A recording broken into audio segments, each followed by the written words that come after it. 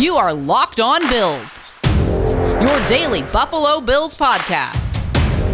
Part of the Locked On Podcast Network, your team every day.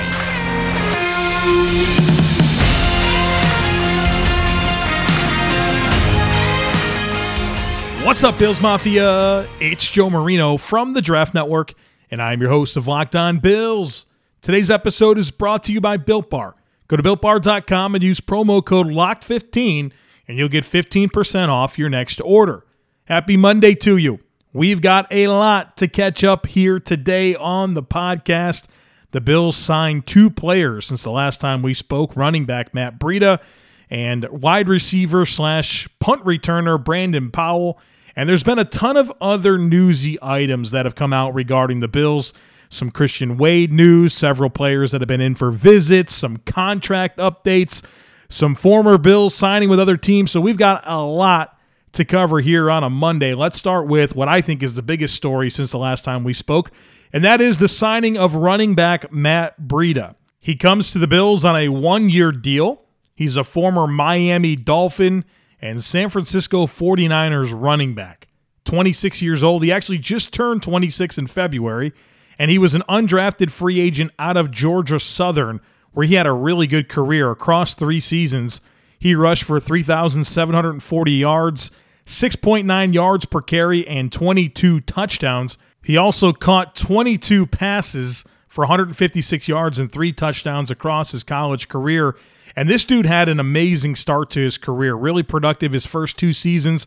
Then his last year, Georgia Southern's coach, they hired a new coach, and they transitioned to a triple option rushing offense, and his production really took a hit. But when they were running a traditional, regular offense, Matt Breida was really dynamic for Georgia Southern. This guy is a crazy good athlete. He's very, very explosive. He measures 5'9", 195 pounds, ran a 4.38 40-yard dash, a 4.34 short shuttle, a 6.85 three-cone drill, a 42-inch vertical, 11-foot 2-inch broad jump, and he got 23 bench press reps of 225 pounds. So those are outstanding testing numbers, and it really backs up the player that you watch on tape. I mean, this guy has all kinds of speed. Let's talk a little about the career that he's put together so far. His first 3 seasons were spent in San Francisco as a complimentary back. The 49ers like to get multiple backs involved, and so Breida factored into the mix, which is pretty impressive given he was an undrafted free agent and he found production really early in his NFL career.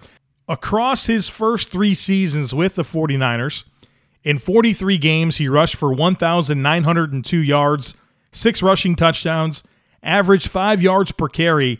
He also had 67 catches for 561 yards and 4 touchdowns. So pretty good production there as a number 2 back with the 49ers in his first 3 seasons in the NFL. And then he was traded to the Miami Dolphins. The Dolphins traded a 5th-round pick for Breida, and he was there for 1 season, and it didn't go great. So last year in Miami, they were planning on the 1-2 punch of Jordan Howard and Matt Breida. Howard was going to be the banger between the tackles, the downhill physical runner, and Breida was going to give him the speed option, the guy that can catch the football and really challenge the perimeter. It didn't go well, and I think partly that is because the offensive line wasn't right in Miami. And they started 3 rookies on that offensive line, and Matt Breida, his success in the NFL came as a wide zone runner. In Miami, it's Chan Gailey's offense, which is horizontal spread passing game with a physical gap power rushing attack. So you had a wide zone runner fitting into a power run scheme that when they tried to go wide zone, they didn't have the athletes at tackle or at guard to really work laterally and create those creases for him. So I think a lot of Breida's lack of success in Miami really stemmed from not having the right offensive line for the style of offense they wanted to play. Also, he had 2 bad fumbles with the Dolphins. They were costly. One of them was against the Buffalo Bills. So I think that put him in the doghouse pretty early in the season. And so when you think about kind of not having the right pieces around him to maximize his talent from both a personnel perspective and a scheme perspective. And then also he had those early fumbles. He never really, took off in Miami. But he comes to the Bills, and I think it's a good opportunity for him to claim a role and add a dynamic to the offense that doesn't exist. What does he bring?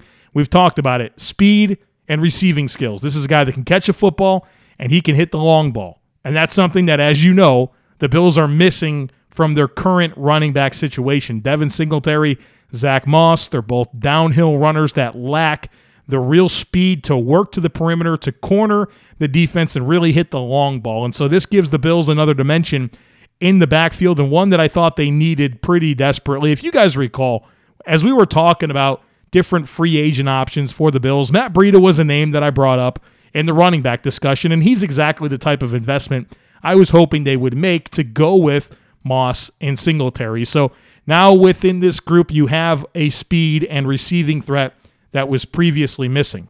There's also a chance that he could fill the kick returner role. He doesn't have a ton of experience doing it, but he does have some experience. In 2017 for the 49ers, they had him return 5 kicks. He gained 83 yards. And in college, he had 5 returns for 92 yards in 3 seasons. So that's it. In his life, in the college level and the pro level, he's been given 10 opportunities to serve as a kick returner. That's not a lot, but at least he's been given the opportunity. And I think as you look at the Bills and the makeup of the roster and the options they have right now, you might think of Matt Breida as one of the options for them at kick returner. Not a lock. He's never been given a chance to return a punt. I think that's probably for a reason. So I'm not counting on him as the do-it-all return guy like Andre Roberts was. But I think there is a chance that he can add value to the team as a kick return option. So how does he fit into this running back room? Well, on the roster is Zach Moss, Devin Singletary, Tywan Jones, Matt Breida, Antonio Williams, and Christian Wade. It's interesting because you think the Bills are going to keep 4 running backs. Well, I think they're probably going to keep Moss and Singletary. They brought back Tywan Jones for a reason. They love him on special teams and for leadership. I think he's in. Your RB4 is probably Matt Breida. So here's the real question. Who dresses on game day? Because Tywan Jones is going to dress for special teams. Is Matt Breida just the new TJ Yeldon? Insurance policy on the bench but doesn't dress? And it's the Moss and Singletary show? Or are they willing to make either Devin Singletary or Zach Moss inactive to give Breida an opportunity to play? The wild card here is if they actually keep a 7th wide receiver, which they typically don't. They always keep 6, so I'm not sure why we're even talking about it, but it's just hard for me to see a path where Moss, Singletary, Jones, and Breida are all active on game day. Injuries happen. This stuff usually takes care of itself, but you know what I mean? Like it's there's not a clear course or a clear path forward in my mind for all 4 of those guys to be active on game days. We'll see. It'll be interesting. I like the skill set. I like how he fits into this group. But my next question is, all right, got a game to play on Sunday. Who dresses? Because if you don't dress Breida, you're right back to where you were. You don't have speed, and you don't have that receiving threat. So that's kind of an interesting layer to this discussion that I don't think there's an easy answer for right now, but it's something to monitor. So at the end of the day, do I like the deal? Do I like the move to bring in Matt Breida for a 1-year minimum deal? I absolutely do. I alluded to this earlier. This is the type of investment I was hoping the Bills would make at running back. I don't think this takes running back off the table in the first round. If they're in on Travis Etienne or Najee Harris, Matt Breida on a 1-year deal for the league minimum doesn't preclude that from happening. But what this does do is it continues the path that Brandon Beane has been on to go into the draft without any glaring needs. He doesn't have to at any point in the draft say, I got to find a running back with speed and pass catching ability to round out my backfield. Whether that's Travis Etienne in the first round, Michael Carter on day 2, Javian Hawkins on day 3. Doesn't have to do anything like that. So Brandon Beane continues to plot out his path to go into the draft with maximum flexibility and no glaring needs. You got to love this man running this football team. BetOnline is the fastest and easiest way to bet on all your sports action. Football might be over, but the NBA, college basketball, and NHL seasons are in full swing. BetOnline even covers awards, TV shows, and reality TV, and they have real-time updated odds and props on almost anything that you can imagine. BetOnline has you covered for all the news, scores, and odds, and it's the best way to place your bets, and it's free to sign up. Head on over to the website or use your mobile device to sign up today and receive a 50% welcome bonus with your first deposit when you use our promo code LOCKEDON. BetOnline, your online sportsbook experts. Matt Breida was not the only player added to the roster since the last time we spoke. The Buffalo Bills also agreed to terms with Brandon Powell, a wide receiver / kick returner. They came to terms on a 1-year deal. He's 25 years old. He turns 26 in September. Originally an undrafted free agent out of the University of Florida. He originally latched on with the Detroit Lions, where he spent the 2018 season. He was on the Lions all through the 2019 offseason and was cut just before the start of the season. And he then signed with the Atlanta Falcons, where he was in 2019 and 2020. Looking at his career in 2018 with the Lions, he played in 6 games, had 11 catches on 17 targets for 129 yards. He had no production in 2019. And then in 2020, last year with the Falcons, in 15 games, he caught 12 passes on 18 targets for 69 yards and 2 touchdowns.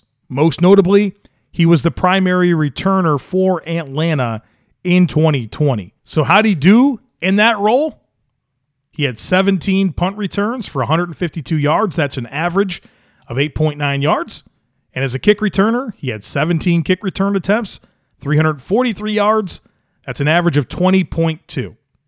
More important than averages when it comes to returners are decision-making and ball security. And I have not went back and watched the tape on Brandon Powell to understand how good of a decision-maker he is, but he did a good job handling the football.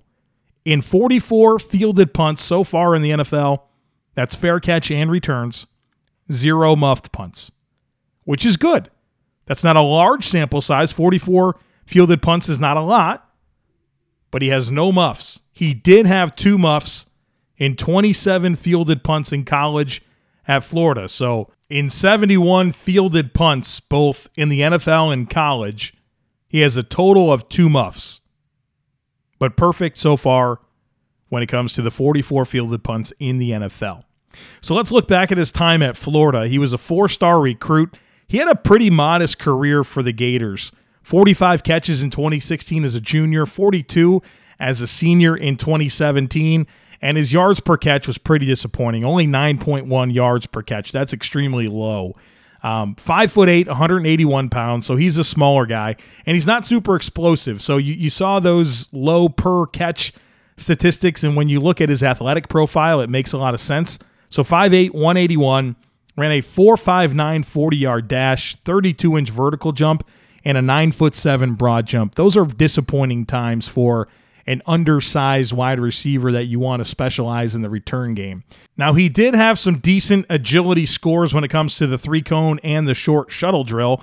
As far as the short shuttle, a 4.15 short shuttle and a 6.88 3-cone, which are good numbers. So he's not explosive. He's quicker than he is fast, and I think his output so far in his career, both at Florida and in the NFL, really kind of backs that up. So what is his path to the roster? It's going to be challenging for Powell. I think he has to win the return job. He has to convince this coaching staff that he's the best man to be the punt returner and the kick returner, that he can replace the role Andre Roberts filled last year. I think that's going to be challenging. So how does he do that? How does he win the return job?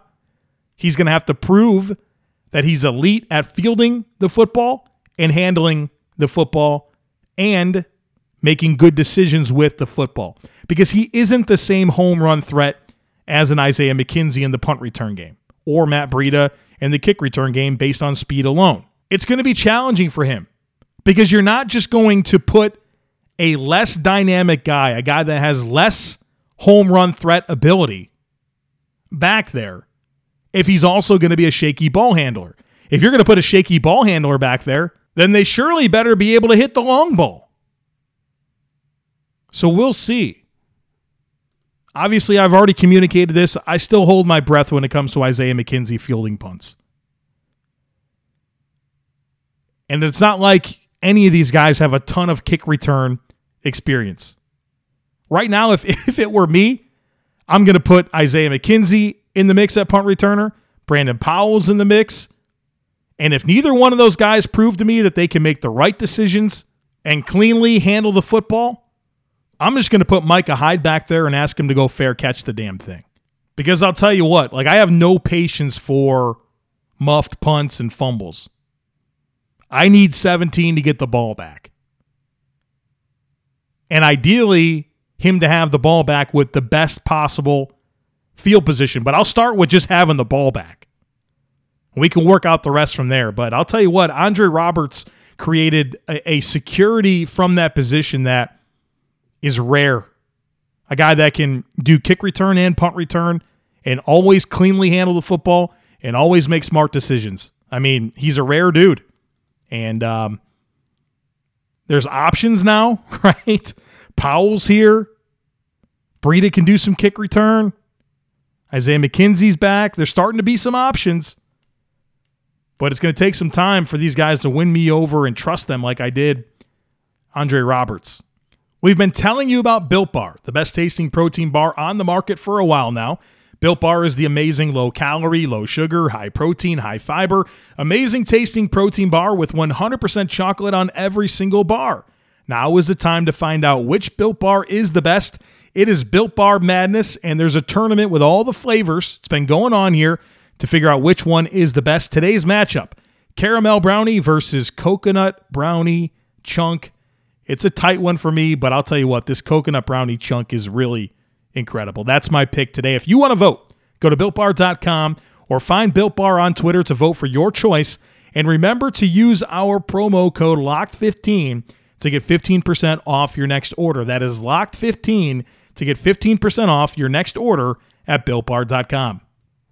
To close out the podcast today, I want to address 12 different newsy items that have come up over the last 3, 4, 5 days that we haven't addressed here on the podcast. A wide range of topics, but they all relate to the Buffalo Bills. Let's start with Christian Wade. Sal Capaccio of WGR 550 put on the Twitter timeline some updated information about the International Pathway Program. Let me read to you his tweet. Sal said, so here's something. The NFL has extended their International Pathway Program for players in it to have a third year. So Bills running back Christian Wade now once again has an exemption on the roster and the practice squad, basically in the exact situation he's been in the last 2 years. Wade can still make the team. The Bills can bring 91 players to camp with Wade as the exemption, unless, of course, the NFL reduces their roster limits like they did last year due to COVID. So Christian Wade's in this exact same situation that he's been in. He's either going to make the team or the Bills will have to release him. He can clear waivers, and then he can be put on the practice squad. And there's two different types of designations he can have on the practice squad.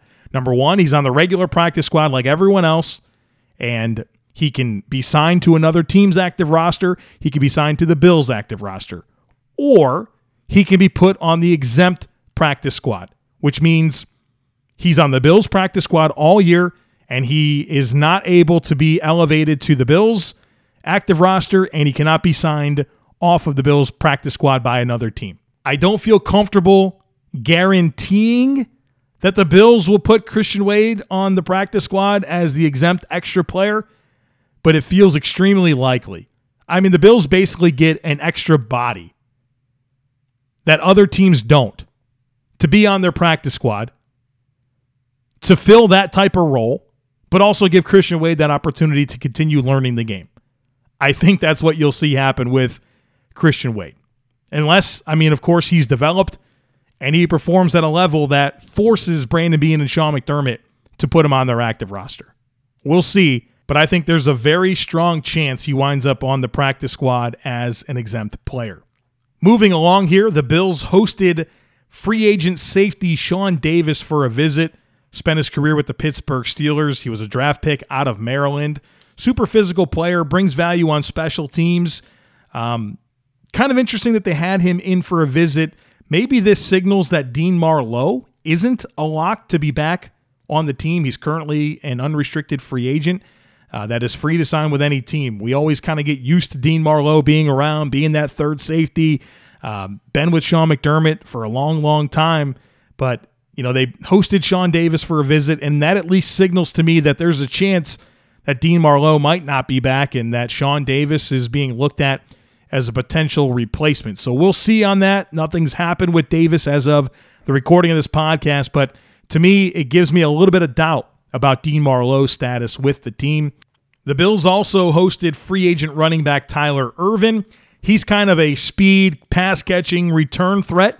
And they signed Matt Breida. So I think what happened here is they looked at Breida and Ervin, settled on Breida, and Tyler Ervin I think would be unlikely at this point for him to sign with the Bills, but I really do think that's what happened here. They looked at Ervin and Breida and went with Breida. We have the terms on the Isaiah McKenzie contract. It's a 1-year, $1.15 million deal, a league minimum type deal. So McKenzie, he stays with the Buffalo Bills for a very, very low salary. I'm kind of surprised he maybe didn't get, a little bit more somewhere else. But if you listen to his press conference, Isaiah McKenzie did not want to go play anywhere. I think he actually said that the Bills could pay him in candy, and he wanted to be back. So it's good to see Isaiah McKenzie come back to the team, obviously on a very team-friendly agreement. Let's look at this John Feliciano contract. The details of that has come out. It's basically a 1-year deal. I know it's reported as like a 3-year worth up to $17 million, but it's really a 1-year deal that is pay as you go in 2022 and 2023.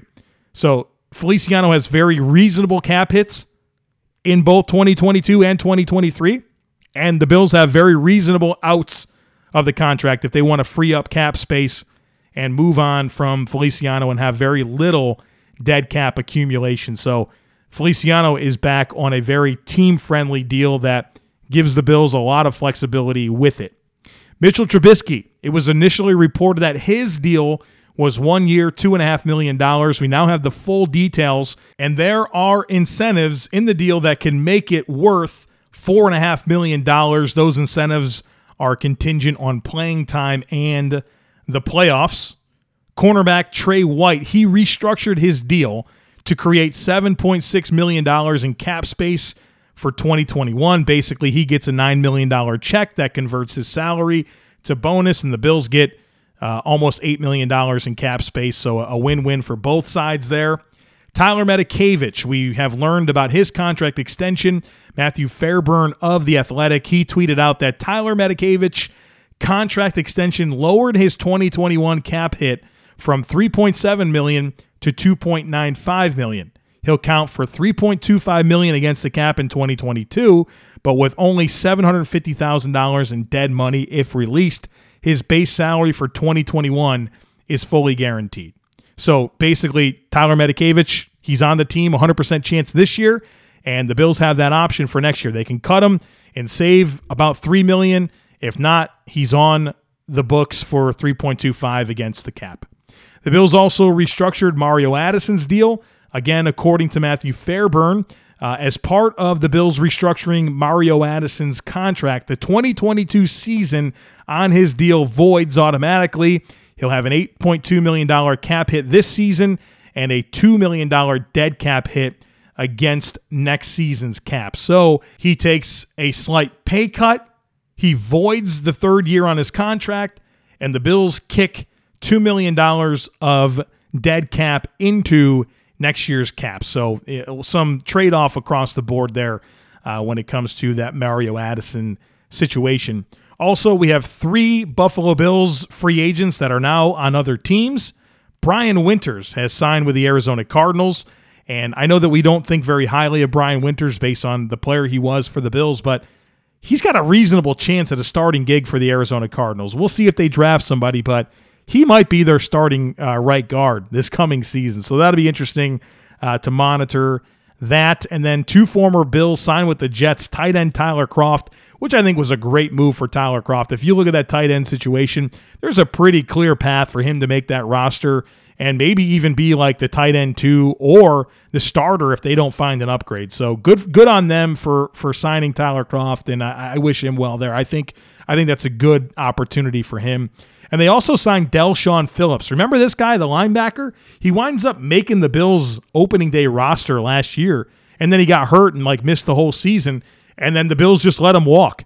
So he's like this crazy success story as a UDFA that comes out of nowhere and makes the team. Gets hurt, and the Bills said, sayonara. He goes and signs with the Jets. So on one hand, it's pretty cool that he made the team last year, but at the end of the day, the Bills have basically nothing to show for him making the Bills team, and now he's on the New York Jets with their new head coach, Robert Saleh. So a couple of Bills and Tyler Kroft and Del'Shawn Phillips now members of the New York Jets. All right, folks, I hope you enjoyed today's podcast. We had a lot to catch up on, whether it was Matt Breida or Brandon Powell or all those newsy items we just got to. Today was kind of a catch-up day to get us to square one. I have a fun podcast prepared for you tomorrow. If there's no breaking news, you'll get to hear it. It's with a guest. It's with Anthony Marino from Buffalo Rumblings. We did a really fun exercise that if there's no breaking news that we have to spend the entire show covering, it'll be that. Most likely going to do herd mentality on Wednesday, and then we'll see what the rest of the week holds. I have a lot of things lined up, a lot of show concepts planned out. But, you just never know at this point in the offseason if something considerable will happen that changes the plan. So, as I said last week a bunch of times, one thing I do know is that we're going to talk Buffalo Bills football every single day here on Locked On Bills, Monday through Friday. So make sure you're subscribed. Would love it if you rate, reviewed, and shared the podcast. And I look forward to catching up with you again tomorrow.